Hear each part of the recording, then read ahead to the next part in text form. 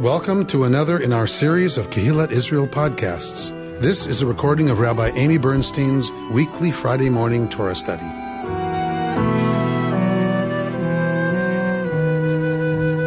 We are in this morning Parshat Acharei Mot because we are reading the first triennial reading, the first third of every Parsha this year, because we're reading on the triennial cycle with other Jewish communities who are doing the same. We're reading the first third of every portion. So that puts us this year at the Avodah service, the ritual that was performed on Yom Kippur by the Kohen Gadol, by the high priest. So that means we're going to be at Leviticus chapter 16, the beginning of Parshat Acharei Mot. What does Acharei Mot mean? After the death. After the death. What death?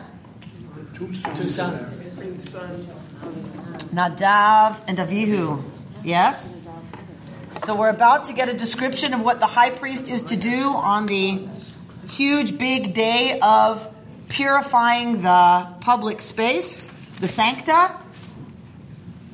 We're getting a description of that, and we're getting told it's immediately after the deaths of Aharon's two sons. So why are these juxtaposed so carefully?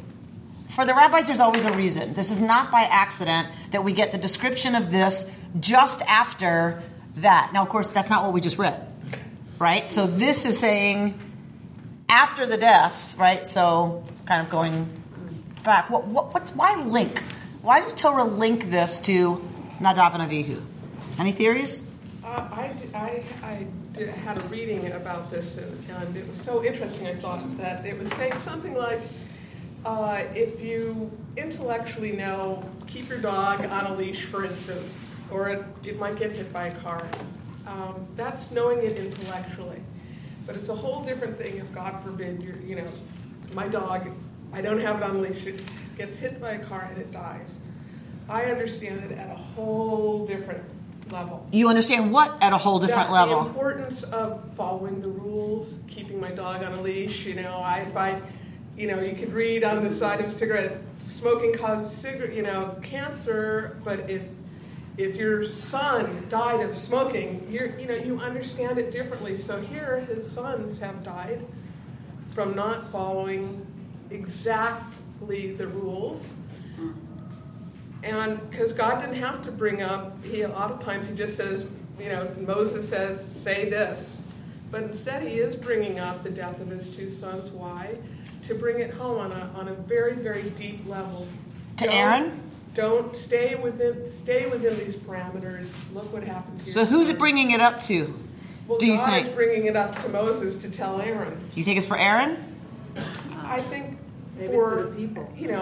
It depends how you're going to, on the Pshat level, yes, but I think on other levels, it's for all of us. So I think it's to hit it home for sure. After the death of Fifi, God said, talk to Amy and tell her to keep that dog, her new dog, on a leash. Yes. Right? So, right, the jarring, what happens when you don't observe the way it's supposed to go to keep everybody safe? This is what happens, right? So we're going to reference that when we talk about here's how to keep everybody safe, right? We're going to reference the accident. So the grim, horrible, bloody accident, absolutely. I think that it's placed there not for Aaron per se, but for the people, for the priests to understand this is not simply instructions that you would maybe on a good day follow, right? This is how it's got to go if everybody's going to be safe. I was just wondering, Nadav is a pretty popular name in Israel now. Why are people they don't seem like such great heroes? I don't really think it's about referencing back to this Nadav. I think it's really about the meaning of Nadiv Lev, a voluntary heart. It's Nadiv, it's a gift. It's, it's got, people who speak Hebrew, when they hear Nadav, they're hearing Nadivut, they're hearing all the good stuff. I really don't think they're naming after They know it's a biblical name, but I don't think they really think about, because you're right, because then it's kind of grim, actually. It's actually, in the greater scenario, it's about life and death being dual partners. And if you look, I believe, at the whole Torah, this is what it's really about, life and death. That if you're going to affirm life, and you're going to enhance life, even, here are the rituals to do that. And that is completely juxtaposed against what happens when we don't do that, right? Or all kinds of deaths for us, okay? So life and death. God is explaining to Moses why. He's saying, because they died when they drew too close to the presence. And that's what God wants to avoid in the future.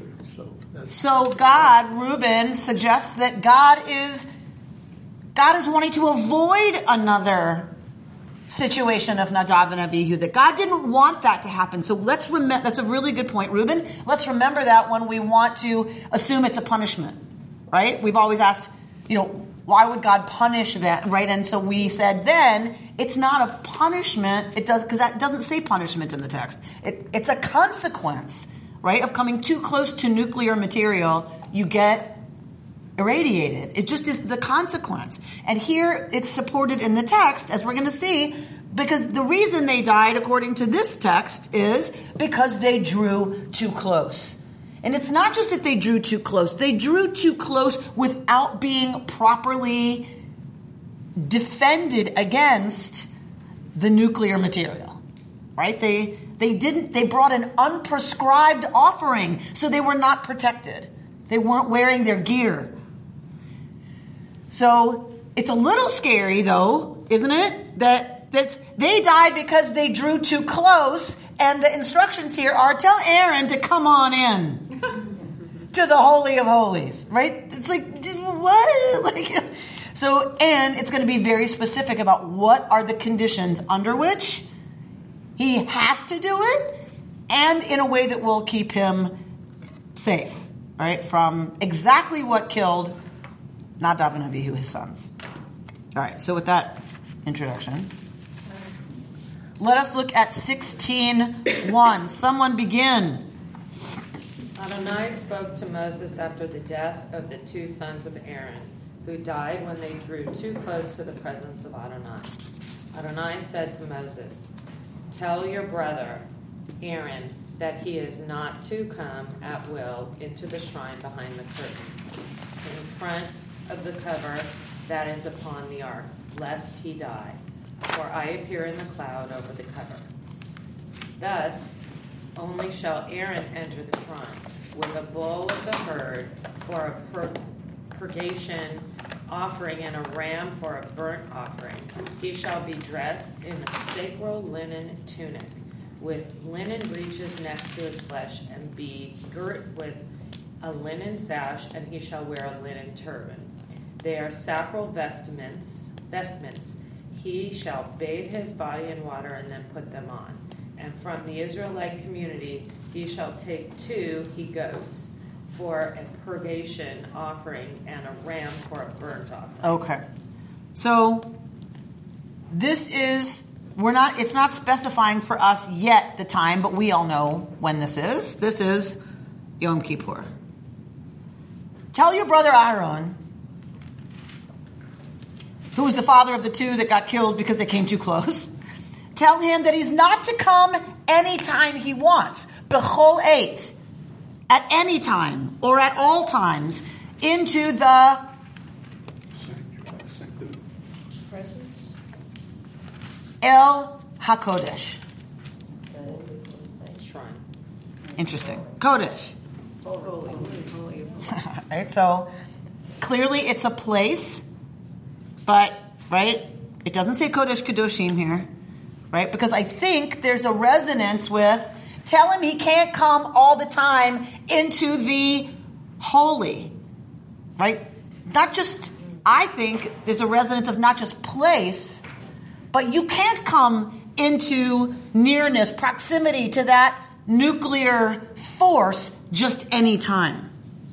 right? And again, referencing what happened to Nadav and Avihu. You don't get to do it just any time. Not just not any time, but not all times. You can't sustain that. You can't always be in that holy.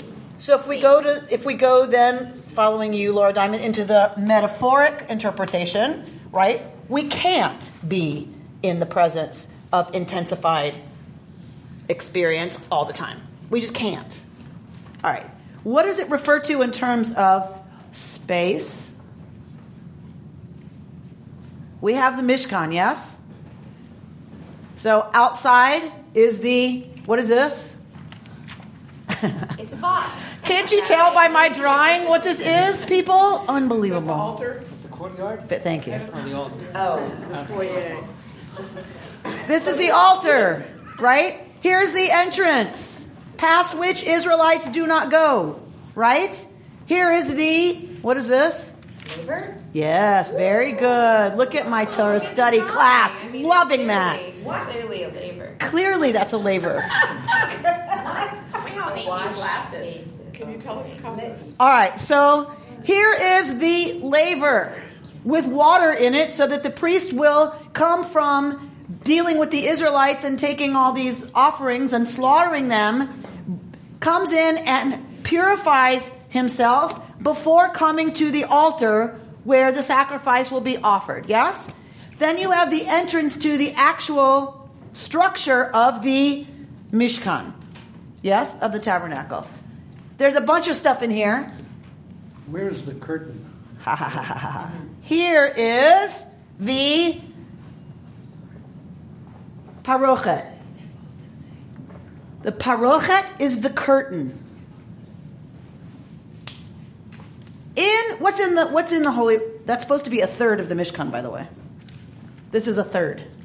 So, what's in the Holy of Holies? What's behind the parochet? The ark. The ark. Right? And what covers the ark? A cloud? This Cherubim. is a beaten metal, gold, by the way. Gold leaf covered cover. And on that cover are the kruvim. The cover itself has a name. And we're going to see that. And on there are the kruvim facing each other. Right? The cherubs. Not babies with wings and bows and arrows. The kruvim would have been winged, scary, like stay away from the sancta if you don't belong here type of. Think the Sphinx. Think they're not quite as scary as gargoyles, but the same purpose. Fierce.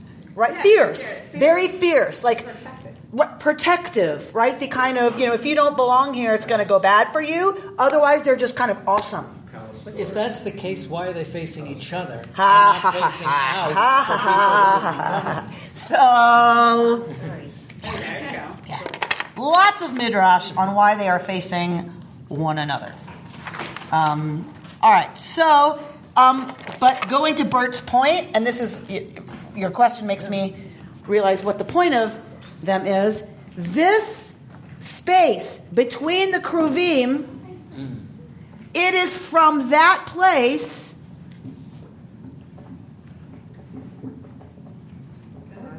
that God speaks. God speaks. All right? Right? So, already I can see. Right? So, where do you think the rabbis go with that? From where does God speak? from among us. From the place where we turn and face one another. When we face one another and are truly in relationship with one another, it is from that place between us that God speaks. Beautiful midrash about why the kruvim face each other and not out. First of all, nobody's going to see them. Nobody goes in there except the Kohen Gadol, and we're going to see under what conditions the Kohen Gadol goes in there. There's always something between the two of them. It's the Ten Commandments or something. So if we have an image, let's say these are the kruvim, and they are facing each other, right? The ark is underneath. What's in the ark, you are right, Reuben, is the tablets of the covenant, yes? This is understood to be God's footstool. God sits on the throne astride the Kruvim. At God's feet, metaphorically speaking, is the ark. In the ancient world, where would a king put the covenant between his conquering self and the conquered people's king, the vassal king? Where would that treaty go? Any guesses? I guess in the footstool. In the king's footstool went the covenant between the conquering king and the vassal king. Yes? So where's the tablets of the covenant gonna go? In the footstool of the king. Yes? It's taking the metaphor of them facing each other 2 steps farther. As I recall, when all of the tribes are camped, they face each other. They face the Mishkan. But around it, so they're facing each other. So they face somebody. Right. Across the Mishkan. Right. When Jews pray, traditionally, we all face Jerusalem. But since we're all over the place, we're actually facing each other with Jerusalem in the middle. And in the service, what the vision, I always forget if it's Isaiah or Ezekiel, where the angels are saying, Kadosh, Kadosh, Kadosh, they are facing one another. Lovely. It's all over our literature, right? It's all over our choreography. And in our sanctuary. We face one another. Ruth. I have a question. Yes. So in all of these sensationalized movies like Raiders of the Lost Ark, they are searching for something that will give them ultimate power of the universe. Now, that's not the Torah, is it? That can't be. Chas v'shalom, you should suggest otherwise, Ruth.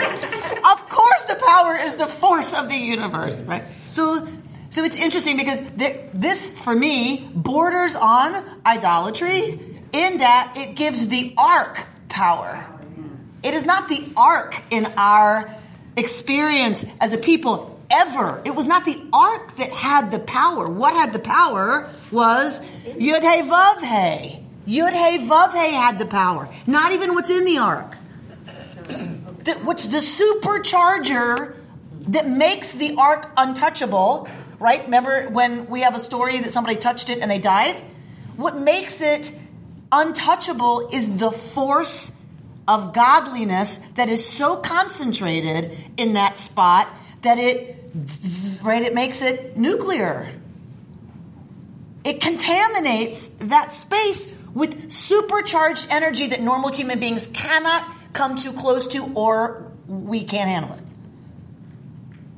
So the ark is supercharged by the force we call God.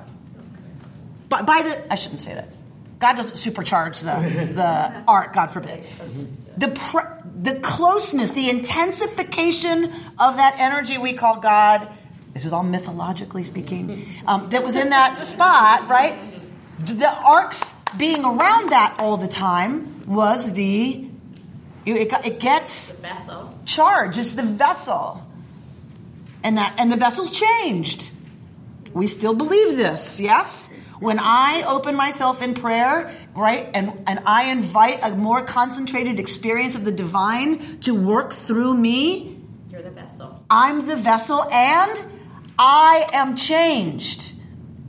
This is a really important point for me around the whole issue of prayer. When people ask, how can progressive Jews pray?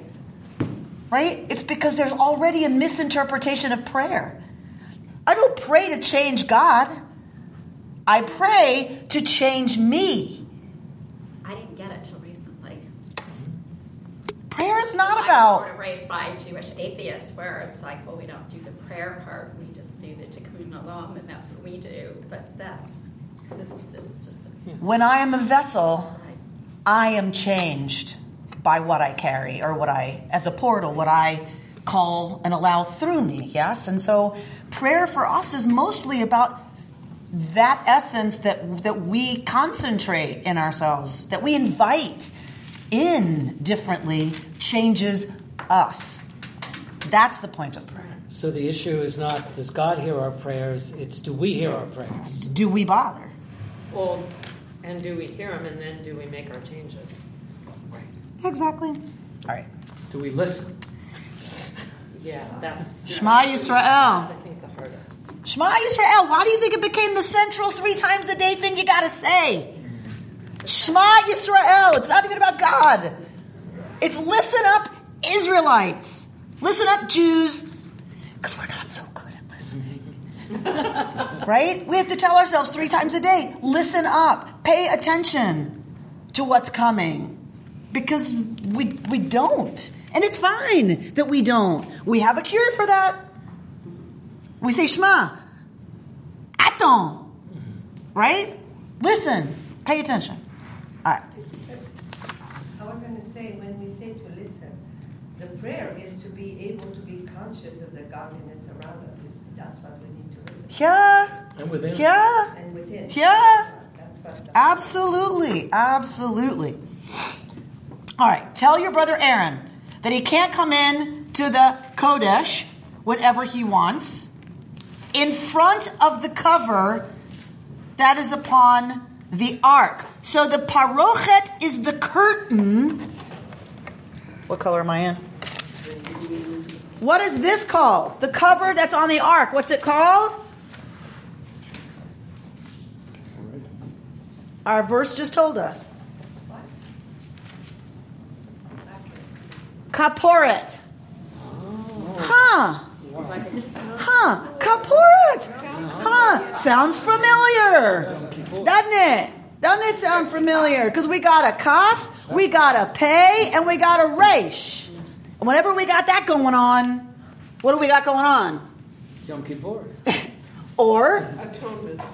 some kind of... Okay, let's move from the language that we use today. Go back to biblical language. So step back from atonement. Go back. Kippur. Kapara. Repair. Purgation. Good one. I said repair. It's not... I mean... No. You know, it's... Purification. That's tahara. Right? So they're all connected. 100%. But the kippur is about expiation. It's about what? It's about expiation. To make expiation for. I hear the sighs in the room. These are the rituals that support once the person has asked forgiveness, once that work has been done, there has to be ritual finishing of the job, of expiation, of kapara, covering over. So, question. Am I wrong in remembering that the ancient practice of slaying a chicken... Kaporet.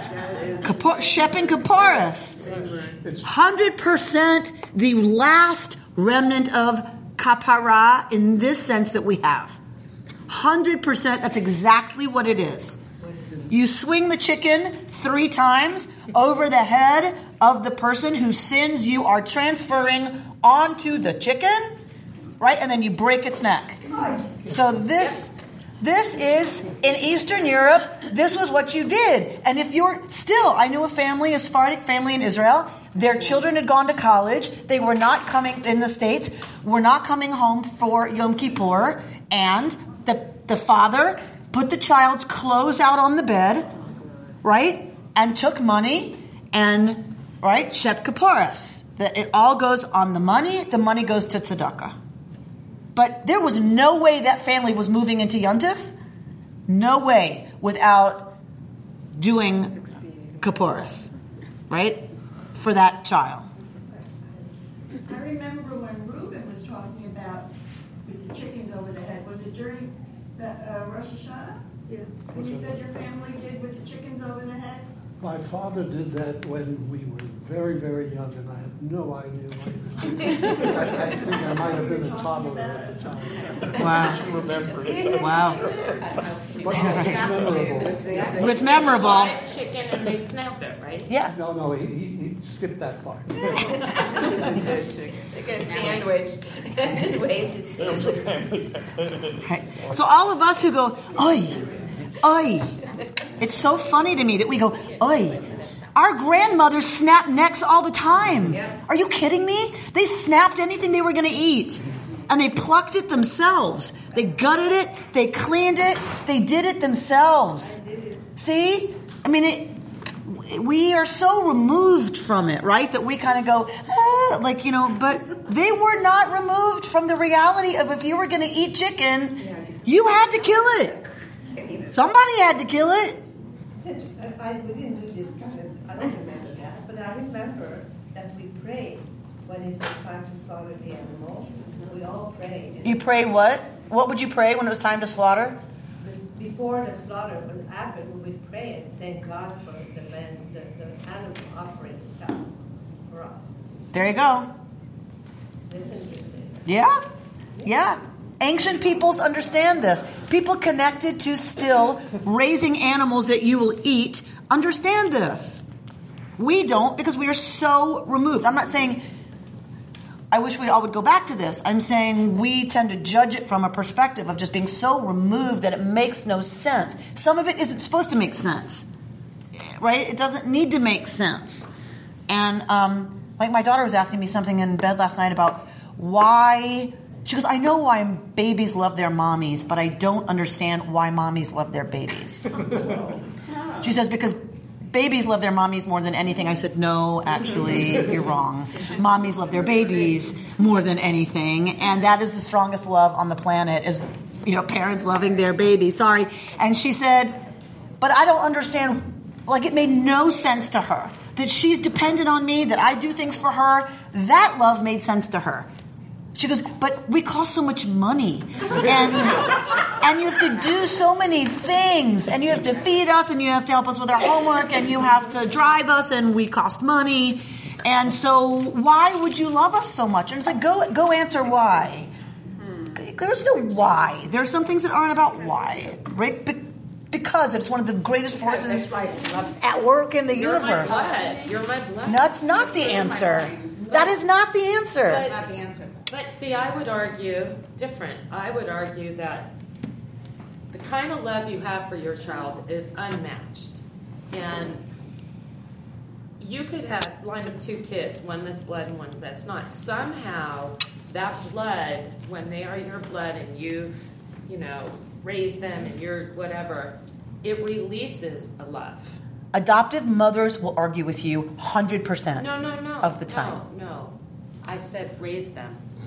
Yeah, but when you said blood and not blood, adoptive mothers are going to argue that is not the factor. I mean the hardship and from the beginning. Yeah. This and 100%. So all I'm arguing with is the language about blood. That's all I'm arguing. No, I'm sorry. I didn't mean that. I meant because I always say to people honestly, you forget the birth, you forget the pregnancy. You don't forget. For me, I say to her, do you need to see the scar? Do you need to see the scar? If you know what? If you didn't forget about it, why would you have a second? I don't have a second.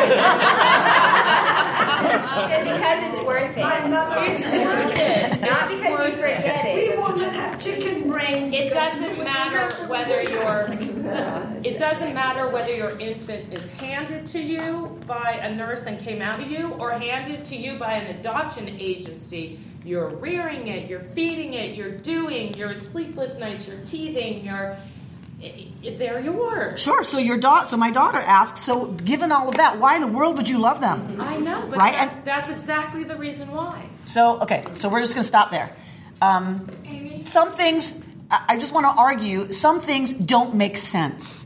We don't love them because we did all that, is my hypothesis. We do all that because we already, the minute they are ours and in our care, there is, like you said, something released and unleashed that is beyond reason, and we count on that. They wouldn't live if it made sense, and they wouldn't live if that weren't present already. And when we call on God as Av HaRachamim, merciful Father, just a minute, Mickey.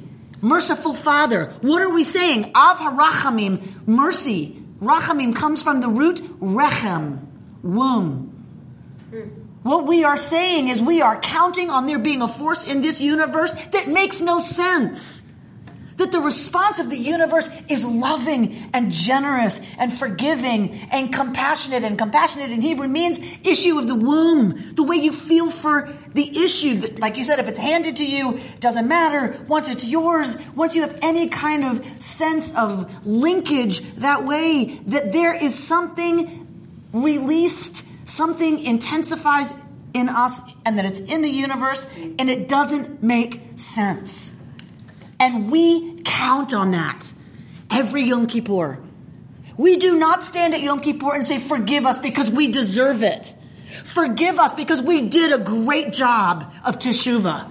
We did a great job of saying I'm sorry and doing repair. We count on there being, the way the universe is put together, a real orientation towards, you don't earn it.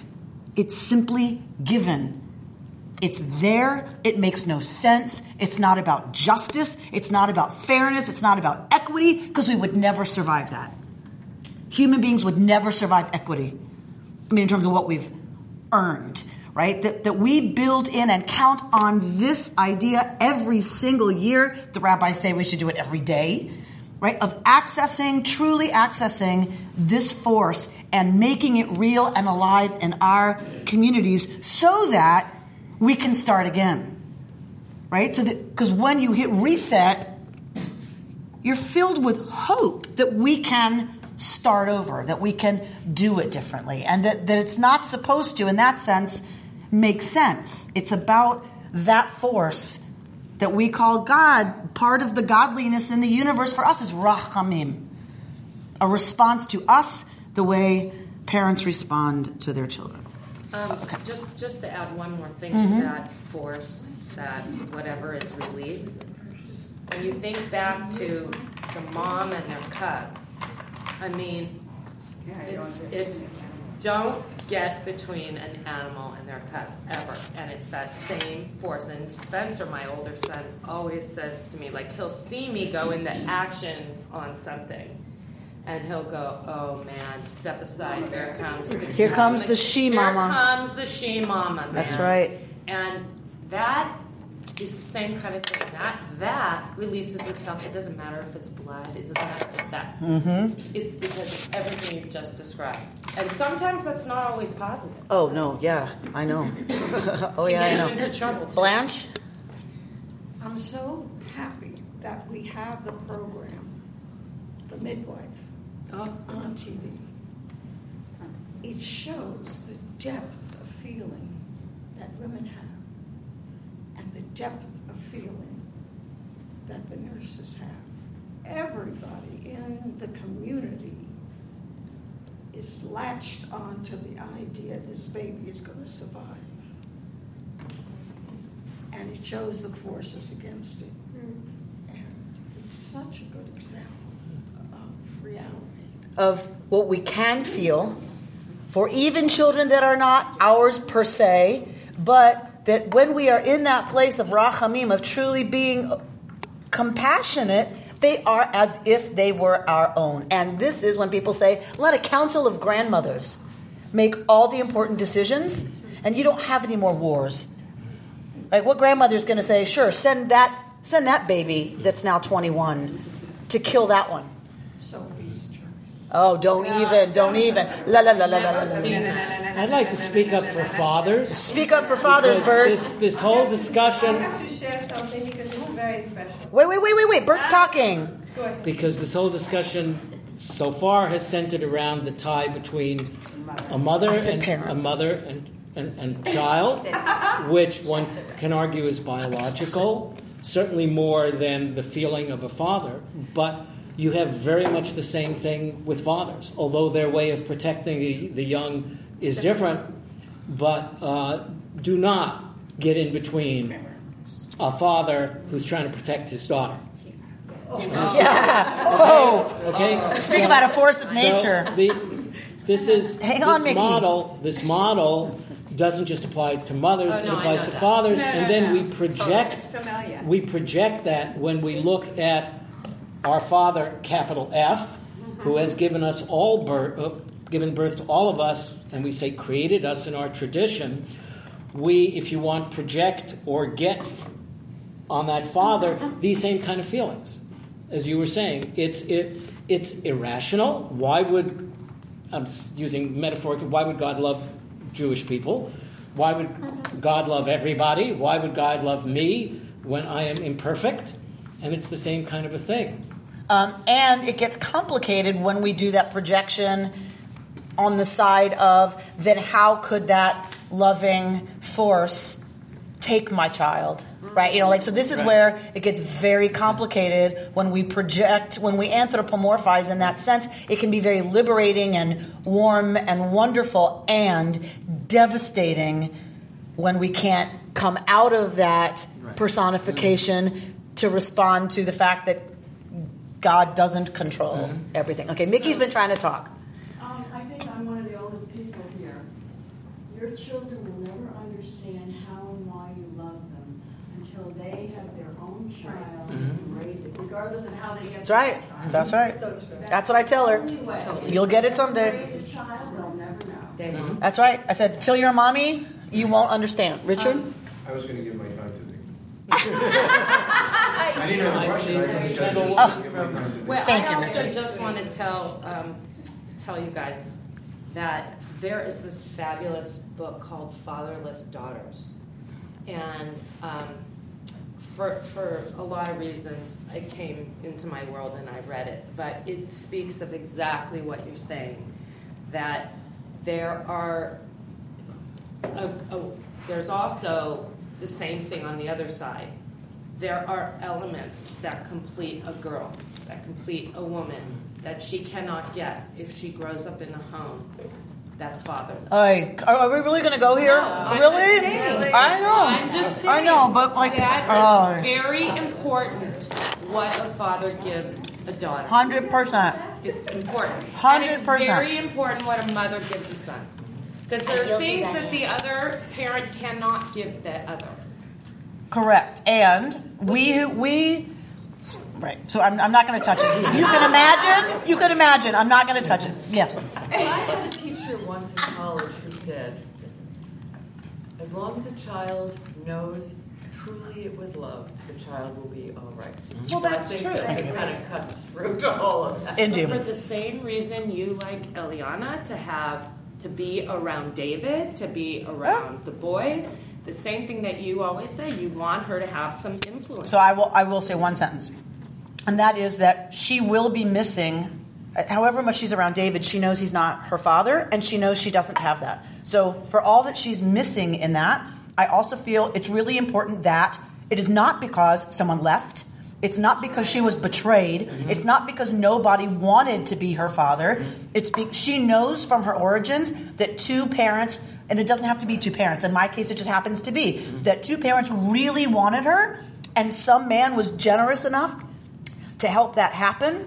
She grows up with a big hole in the sense of not having a father, but it doesn't come out of loss for her. It comes out of it's missing. And I believe that some of our biggest missing pieces become the determining factors in our lives and can be the most growthful pieces of our experience. So for me, that is certainly the case that I've chosen. As I always say to Rabbi Rubin, I am existentially kind of out there, and so that's the reason I'm a rabbi, because I need to be at the center of a big family. And he said, look, you could have joined a gang. Right?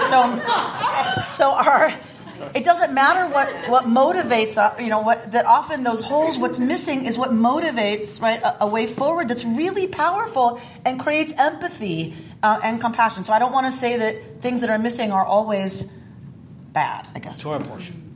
Torah portion. So, this is my first time here. As you know, I really apologize I'm late. Although I don't actually apologize because what you're speaking about just could not be more. I made this book yesterday. My dad's death is coming up 15 years. And I brought it in because I was going to see if there was a laminating machine because I was supposed to laminate it this morning. And I'm just looking at these photos, and it's just really interesting. So my boys who came to me were literally handed to me on a silver platter. These are my two youngest, and they were born at 2'9" and 2'12" by a surrogate from an egg donor with my husband's sperm. And he basically handed them to me on a silver platter, and then 3.5 years later, I had my son, who is the birth child, genetically related to both my husband and myself. And I couldn't love them any more than, it doesn't matter to me where they come from. But what's interesting, and I'm just curious to know where this, I'm sorry that I came in late, but my nieces, I was literally talking to my sister on the way here, my niece's father walked out on them when they were 4 and 6 years old. And so they've grown up. So I don't know what their book's about. I'm like, oh my God, that's why I was here. Because they're like my kids. My one niece especially is like my daughter. And so I'm just curious, can you just back up a second and just give me a little bit of context? Because all of this is so relevant, and I just want a little bit of context. You can listen to the podcast. Seriously. If I was technologically... Because if I had to try to tell you how we got here, I'm not sure. I never know how we get here. This is not the lesson plan. Can I just tell you? All right, back to Torah study. All right, no more comments. We're going to verse... Oh, great. Verse 2. Excellent. The second half of verse 2. Discussion. No, it's good. We needed to get back here. All right. No, it's all good. People are asking, can we go back to the text? All right. So Aaron can't come into the shrine behind the what? Behind the parochet. He can't come behind the parochet anytime he wants. In front of the kaporet. What's the kaporet? The covering of the ark. Why? For I appear in the cloud over the cover. So if we have the kaporet, we have the cover, we have the kruvim on it. They are actually on it. They're welded like to it, right? So if God appears in the cloud over the cover, that places the cloud between the kruvim. Yes? Mm-hmm. So as we've talked about, they're facing each other, and there's the cloud in which God appears. The question becomes, what is that cloud? What is the anan? The question. It's a question that the rabbis raise. Because it can be a couple of things. It can be the cloud that we associate with, right, when the Israelites were moving, or to move, the pillar of cloud would move. God appeared to them as a pillar of cloud by day and a pillar of fire by night. So is this the anan of God's kavod, of God's concentrated presence? Is it always right in the shrine? Is it only in the shrine at certain times? Or is this the cloud that is caused by, any guesses? Incense. Is it the incense cloud? Our scholar, Rabbi Sorna, says that's pushing it, right? It's just pushing it that Aaron's incense cloud would be the one from which God speaks. That most likely this is the kavod, right? This is God's concentrated essence. So Aaron will only enter the shrine with a bull of the herd for a sin offering and a ram for a burnt offering. Who is this sin offering for? Where are we? We are in verse 2. What page? I don't know what page. Okay. I'm in a different copy of the text. It is for himself. The sin offering is for himself and his family. Tell me why you think I love that. Why do I love that? Because even the high priest can sin. you're in that position in a lot of ways. Oh, don't even go there. God forbid. Chalila, Chalila, Chalila. So we say in Hebrew, lahavdil. Like we should make a serious distinction and differentiation, right? Lahavdil. But yes, and lahavdil. Humility in the high priest. So the person who's going to affect the ritual of purification from sin brings the sin offering first for himself and his family. There is no part of our tradition that suggests, the rabbis do later when they want to retroject onto the high priest how holy he was. The mystical tradition, really sees the high priest as always in holiness and always pure of thought and always, right? But that's a complete, putting, how do you say it when you put that on? When you retroject actually, the image of the Rebbe onto Aaron. It is not here. Here, I love this, that the person who's going to most affect, the purification of the sancta and the people's public space and the people themselves must bring his sin offering first, because the assumption is that he has sinned. He and his family, of course they have. They're human. Right? How much have you got to love that? There is no infallibility in our tradition. None. There is no sense that the priest is any different than any other human being at all.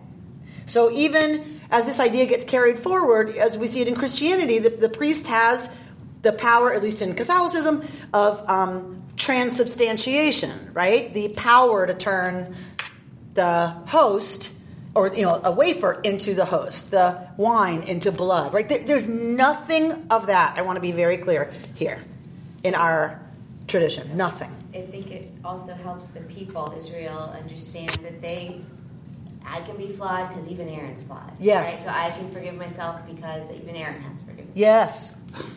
They have to model it first. Before we can enter that process, if I take your thing one step further, before we can truly enter that, we see it happen first. We know he's taking his bull for his family and the way they yell at each other. First. Before anything else, before I have to do anything, I watch that happen. So what a powerful thing. This is, by the way, a piece of our service, Bert Kleinman, that I miss about Yom Kippur, is that the traditional Hineni prayer is how the service leader begins Erev Yom Kippur, which, if you read the English, is all about, here I stand unworthy, right? Because I have sinned. And lest they think I am somehow better, may no one be punished on my account, right? And so that's the way the service leader begins Erev Yom Kippur liturgically. And I feel like we've somehow lost something by the people, if you will, the congregation, not seeing or hearing a public confession. I agree. By the service leader first, before they're asked to participate in a public confession. And we just have kind of lost something. Can we add that? I think we should talk to the religious practices chair about looking at the liturgy. People on the committee. The two people that got killed. Nadav and Avihu. The nuclear presence. Right. Okay. If the high priest or the rabbi has to enter the space by being vulnerable and saying, I have sinned, forgive me, before they walk in, did they not do that before they walked in? Who? So there's a couple of things. With Nadav and Avihu, it wasn't their it wasn't about forgiveness or kapara in their case. They were bringing an extra offering that wasn't prescribed. So for them, they didn't have their protective gear on when they went into the nuclear chamber. Right? Your protection is that you've been told, here's how you do it. Here's the offering. Here's the time. Here's how often. Here's what you put in it. Here's how you light it. Exactly how. That's what protects you. They did something outside of that. So they just went on in with their offering. So that meant they had no gear. And they were consumed by the energy. Back to the service, though, I really think that would be something, especially for younger kids. Because I remember even as a teenager having living next door to a rabbi who was very imperfect and seeing more things than I would ever want to see of somebody. But it made me just feel like, oh, he's wrong because we didn't have that concept, or that wasn't woven in that concept, that everybody makes mistakes, including a rabbi, and this is, or whatever. Right, a public acknowledgement from the Bima that would have been of our fallibility. There's another piece to that. When God first speaks to Abraham, Abraham's answer is Hineni. Right. God says Abraham, and he says Hineni, here I am. Here I am. So it also is a connection to God. And isn't it the same word Abraham uses from God? Of course, that's the only answer. Yeah. When God calls, the only appropriate answer is Hineni. Rabbi, here I am. Are we talking here about this?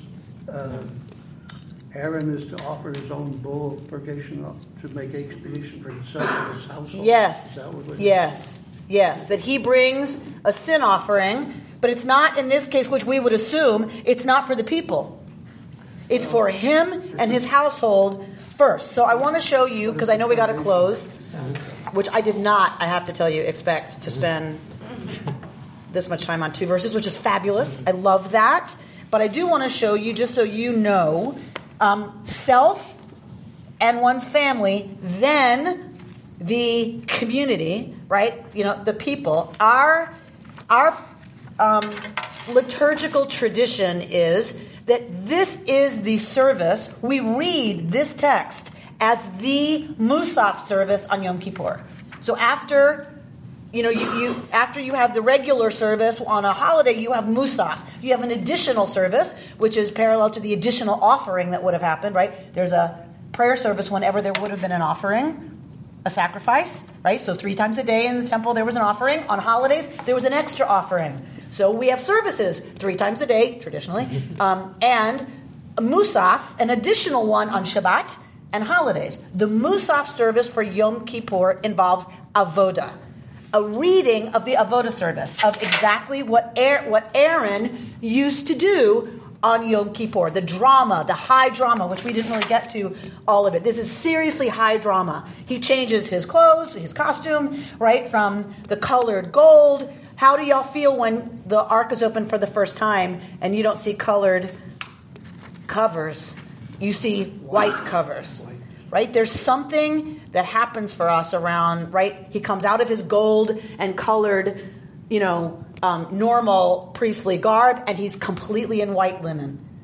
Simple, pure, white, unadorned linen. Is that why our bridal dresses are white? Comes from Same idea, purity. Purity. In our tradition, white is purity. So, not every tradition, but in ours. So he has this huge change in, how he looks. There's this seriously high ritual that's going on. And so that is the service, the avoda service. We don't do it as Reconstructionists. We don't spend the whole, 45 minutes on the avoda service.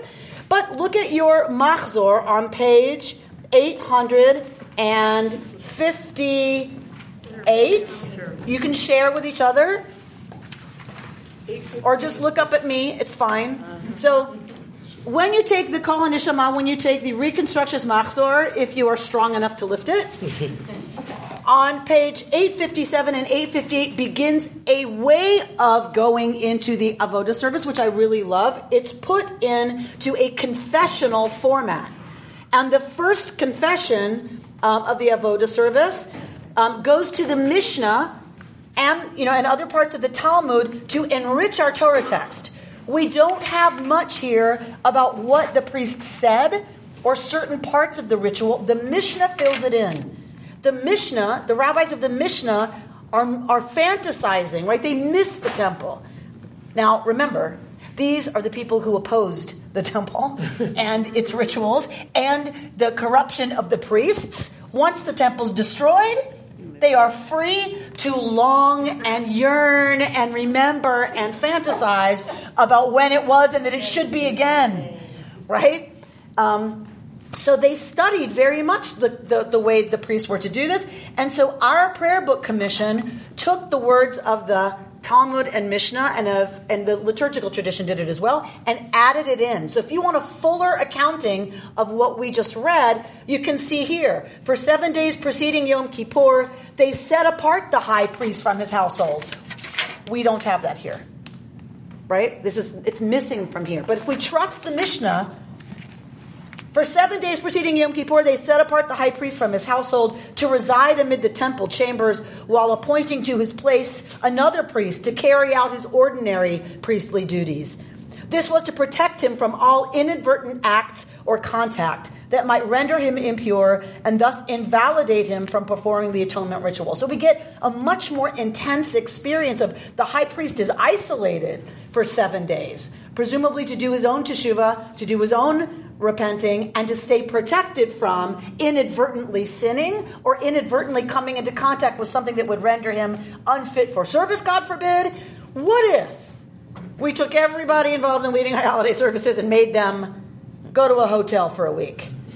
I'd like that. Now that I say that out loud, right? Like, wow, like a real, like, what if we were preparing that way for a week before, or all of us? What if we were preparing? What if we stopped our regular duties for a week before Yom Kippur and spent all that time preparing to enter the sanctuary, to ready ourselves as a community to do teshuvah? What would it change about how that room felt when we walked in? I have to wonder. So this is going to go through and tell you much more. And it does it as a confession first for the self, then later as one for the community. Second confession for our people on page 893. The high priest would come into the east side of the court, north of the altar. To his right would stand his highest deputy, and to his left, the head of the officiating clan, right? The president, right? And there were placed 2 goats, and there an urn, which held 2 lots.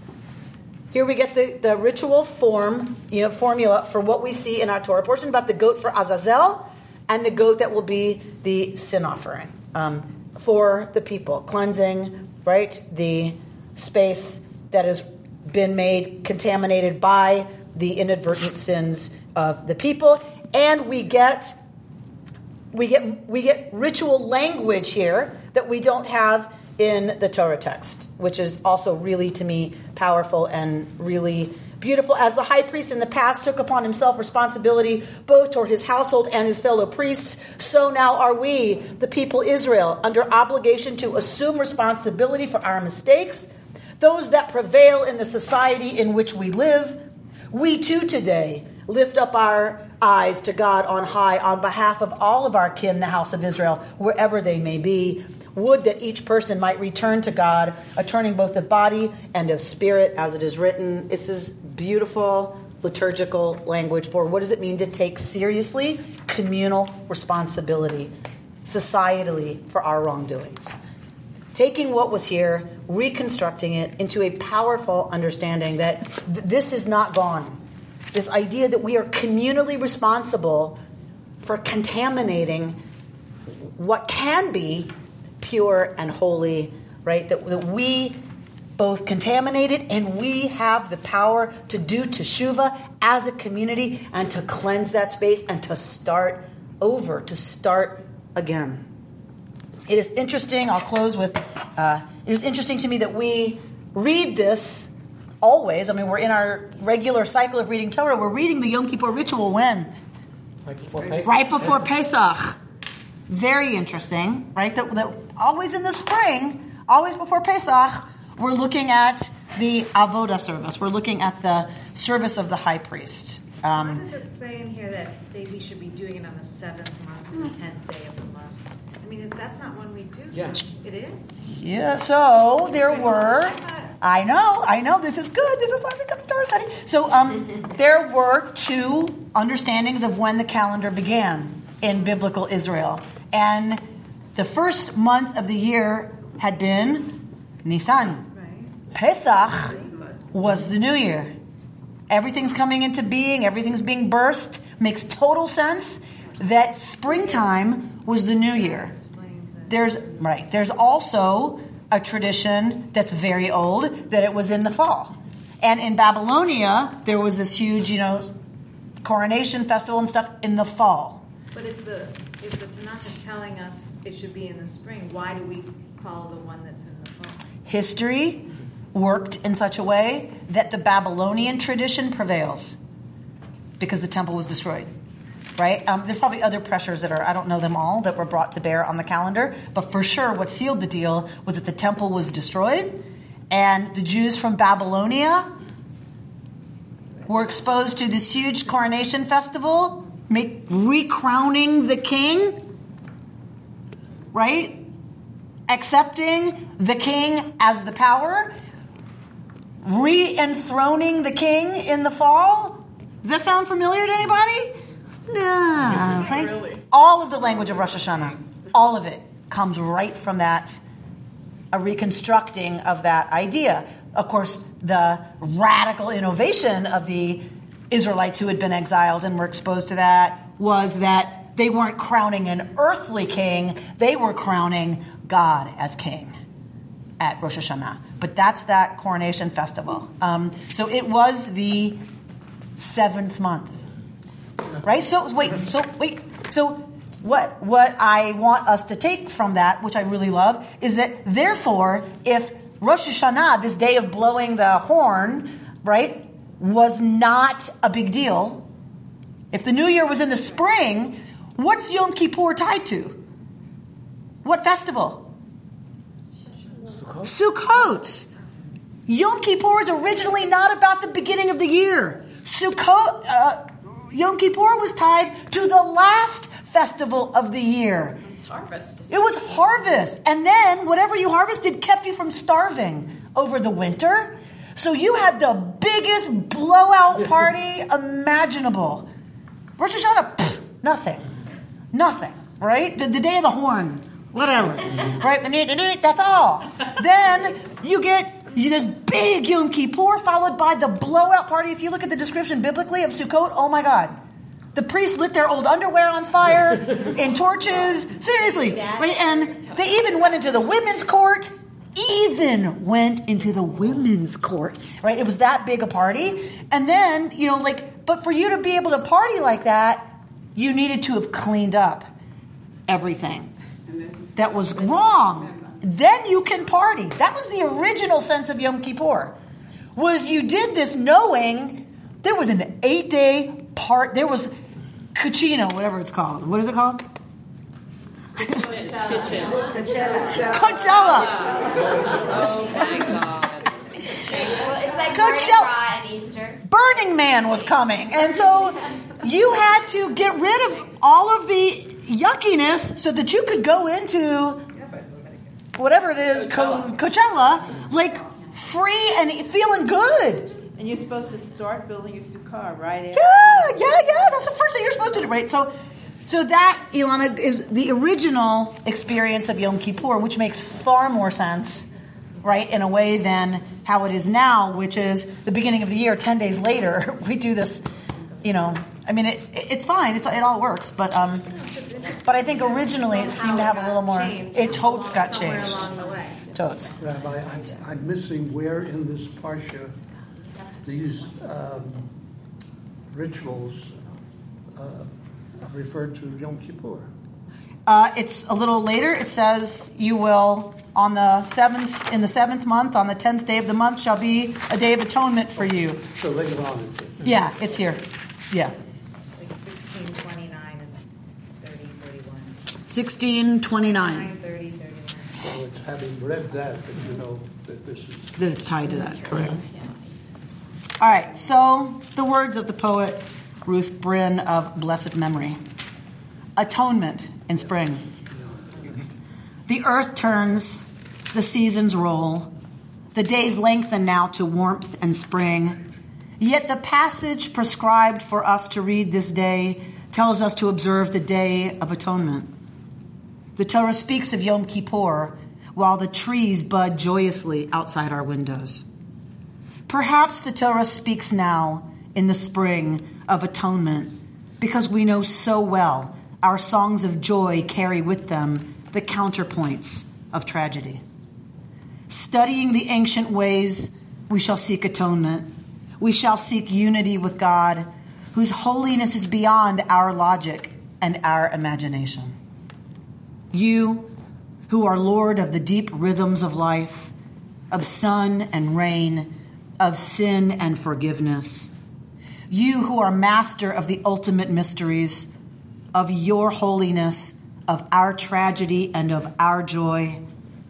We thank you, Lord, now and in the season of our repentance, that you have taught us atonement and offered us forgiveness. You've been listening to Rabbi Amy Bernstein's Friday Morning Torah Study from Kehillat Israel in Pacific Palisades, California. For more information, go to our website, www.ourki.org.